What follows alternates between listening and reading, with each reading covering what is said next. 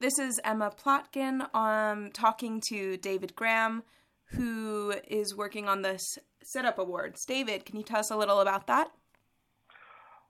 I am a keen theatre goer, and last year went to a lot of shows at the Edinburgh Festival, and one in particular really caught my attention, which was called Adam, which was about an Egyptian girl who came to the UK as a refugee and then went through transgender experience and became a man. And it was the story of the prejudice she faced in Egypt and the life as a refugee in the UK. And this really captured my interest and attention.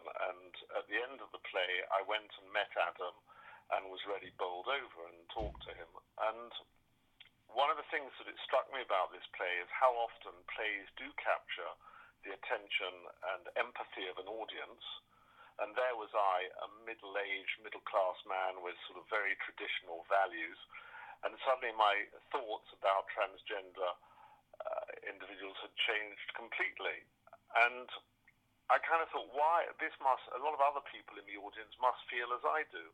But why is it that plays so often do nothing to tell the audience more, to hold post-show discussions, or to engage them in other ways? So I set up the Sit-Up Awards, which was ready to get the audience to sit up and do something.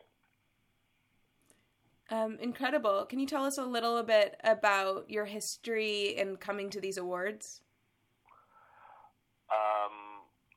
Well, my background is nothing to do with theatre. I was in business, and then in 2003 I had a son who became paralysed in an accident, and I then spent time as a photojournalist travelling the world helping charities. So I had a kind of knowledge of how charities worked, and I like to achieve change, and I get very dissatisfied when I see things which I feel can be improved and are not. So I had a friend staying with me, Robert Isles, and he runs UK Theatre Web, which is a listings agency for theatre. And we talked about it, and then I went and spoke to the Fringe, and I said, well, why don't you have an award that really encourages production companies to do more and engage better with the audience? So a lot of sort of toing and throwing and thought that went into it, and I set up the awards. And there are two prizes. The first is £1,000 for a company that's doing something very innovative to engage the audience. Many companies do absolutely nothing. Some do a little, some do a little bit more, and some do a lot. And some do very innovative things. So what I wanted to try and understand and learn was what companies did. And of course the award is good value for me in terms of the education I get from production companies to tell me what they're doing.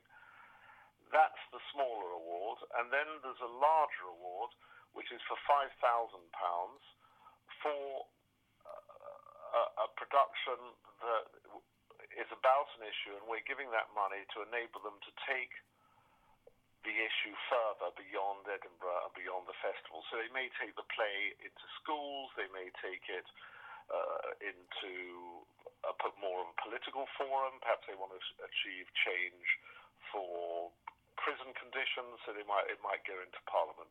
So there's all sorts of ideas and things they can do with it afterwards. So that really was the background.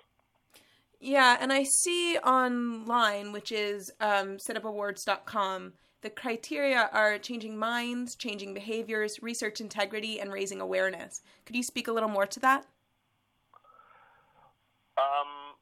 Yes, the play firstly has to have sort of artistic integrity and be a good production. But after that, we're looking for something that really can change the minds and behaviour of the audience. And I think that's probably the key focus. And we're wanting a play that affects the audience and makes them want to achieve change. And we've been doing some research throughout the Edinburgh Festival where we've been going to productions and talking to audiences and polling the audience and asking them actually, how moved are you, and has this play affected the way you think? Has it affected the way you behave, and have you learned more?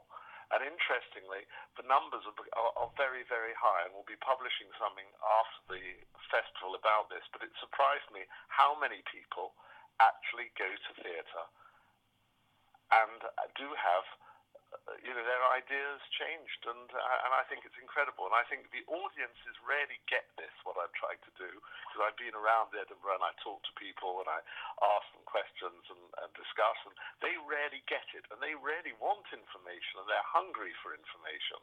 Actually, they've seen a play about something they knew nothing about, and they're hungry, and yet the production companies just do absolutely nothing. Yeah, absolutely. Do you have any advice for young artists who might be interested in making work like this? Well, I sense from your accent that you're from the USA, and the one thing I would say is the companies that have approached me from the USA have really impressed me with what they're doing, and you seem to be way ahead in thinking about audience engagement than British companies. Why do you... I mean, it's really surprised me, and really good things that are being done. I mean, there was one, a company, I think it's Children's Theatre, and they've got a play here called Henry Box Brown, which is a musical. And they really are engaging with the audience, and they've done something very innovative, which is actually ask for the audience members to make a social pledge about what they're going to do differently about the issue raised in the play. And I think this is a great idea. But some companies plainly do embrace it, and some just pay lip service. And you asked about advice to young students and studying drama. I think it's really trying to think a lot more about, look, what are they doing the play for? Is it just for their own egos to put on a piece of art, or is it actually to achieve change in the world from their art? And if it is, then they've got to do more.